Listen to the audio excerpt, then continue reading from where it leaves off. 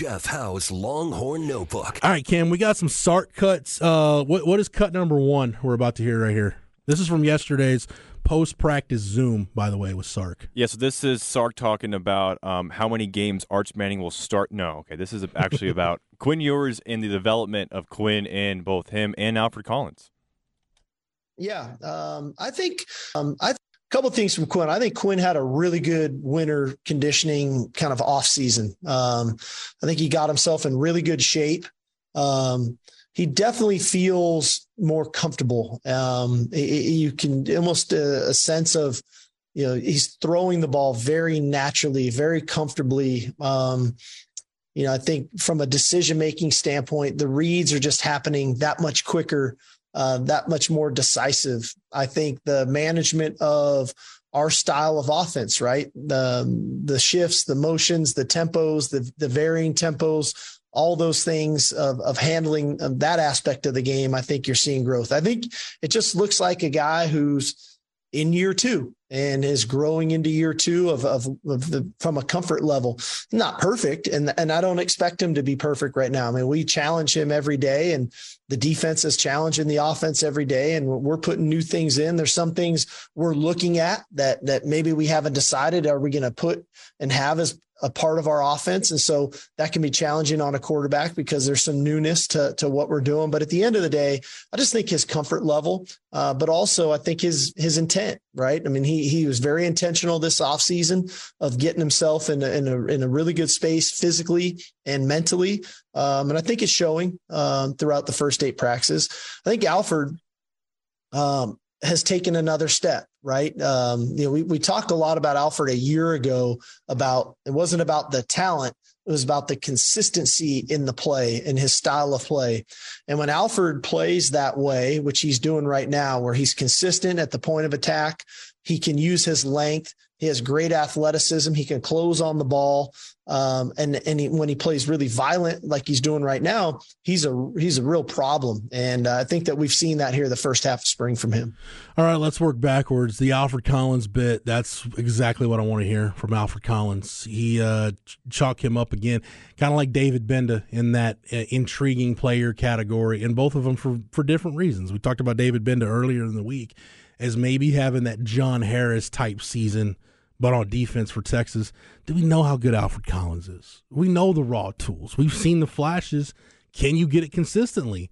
And if you get it consistently, there's no question Sark is right. That's not him blowing smoke. Dude, he's a difference maker. If you get that splash play ability on those splash plays, instead of being few and far between, are more frequent, and he is just a down-to-down consistent football player, he's one of your probably 2 or 3 truly impact guys on that side of the ball. There's no doubt in my mind. And again, I mentioned this yesterday, the big question for me with the defensive line, it's not can T'Vondre Sweat and Byron Murphy be what Keandre Coburn and Moro Ojomo were last year. It's can Alfred Collins and Vernon Broughton give you what T'Vondre Sweat and Byron Murphy gave you last year? Can they do that this year? That's the big thing for me in terms of this defensive line really, truly being able to talk about talent depth. It's the Michael Scott scene from The Office where he says, "Yes, thank you." That's what we talked about yesterday in Longhorn Notebook. Was about Alfred Collins, and we already know what he can do. It's can he do it consistently? I just want to know what their plans are for him in terms of what shade he's playing, and if he's playing multiple shades and having success, then that means the football IQ part of it will be there for him along with the talent. If he's playing just one shade and this is working, then maybe that's all it was. Maybe he just needed to focus on one thing and do that one thing well.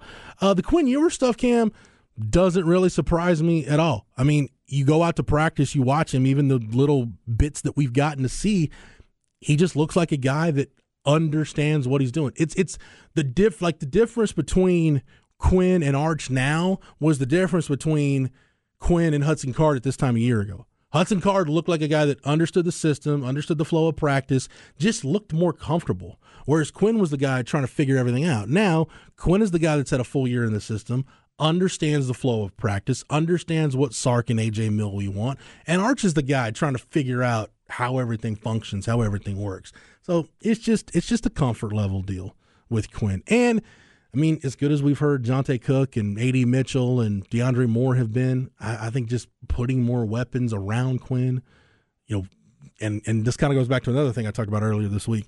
Sark figuring out kind of what makes him tick, what concepts, what things within the frame, within his offense can you go to really get Quinn in the rhythm, really get him established, build his confidence. I think that's the kind of stuff you start working on this spring now that the baseline fundamental stuff is in, just in terms of knowing the offense. I know when we talk about fundamentals with Quinn, I know it goes back to footwork, but, we talked about something in the Longhorn Blitz this week that really made me think. Rod brought it up, and it's true.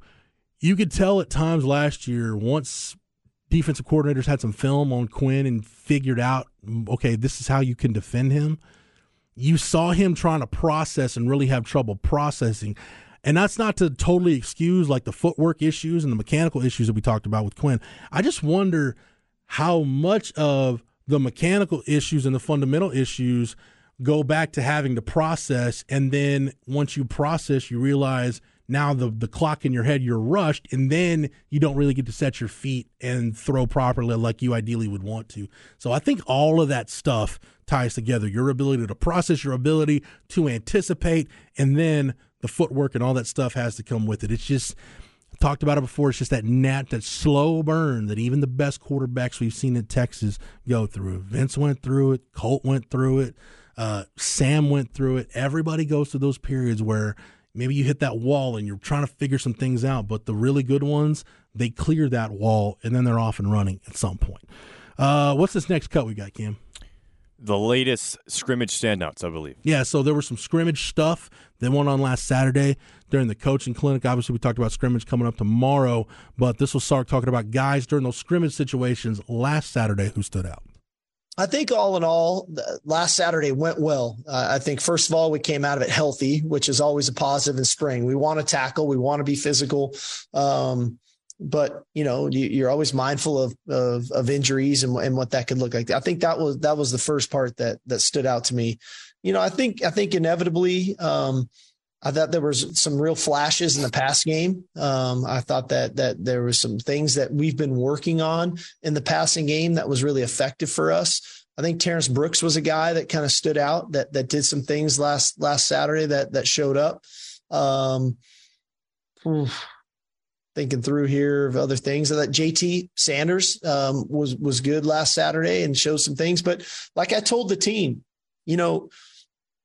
I felt like we could have been better last Saturday, and that's my job, right? To say, hey, as we continue to grow and go, I'm always got to push you, and I got to keep pushing these guys to new heights and new heights and new heights. And, when I told them when they came off the field, I said, hey, we were good today, but we could have been better, right? You guys have set a standard here that is very high. And they've worked to create that standard. And now our job is to meet that standard and then exceed it to create a new standard.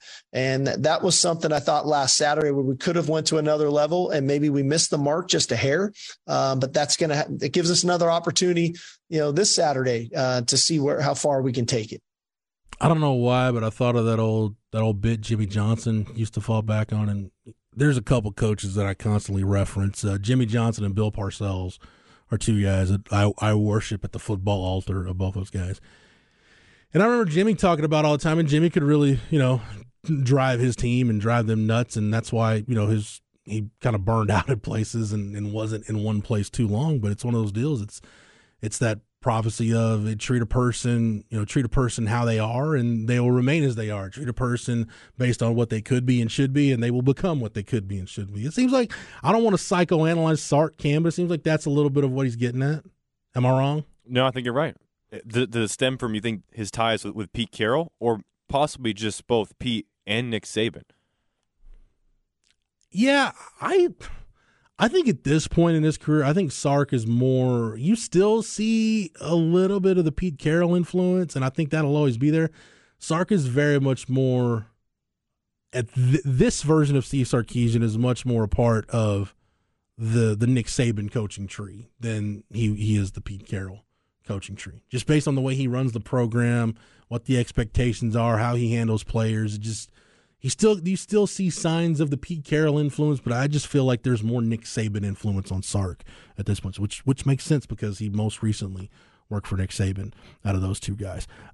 This last cut is remind me what this last cut is, Cam. I already forgot. The players earning playing time. Guys that are either guys that are getting themselves in a place for starting positions, I think is how the question was asked, or guys that are making moves up the depth chart. And a couple of interesting names that I think we've mentioned a couple of these guys already this week.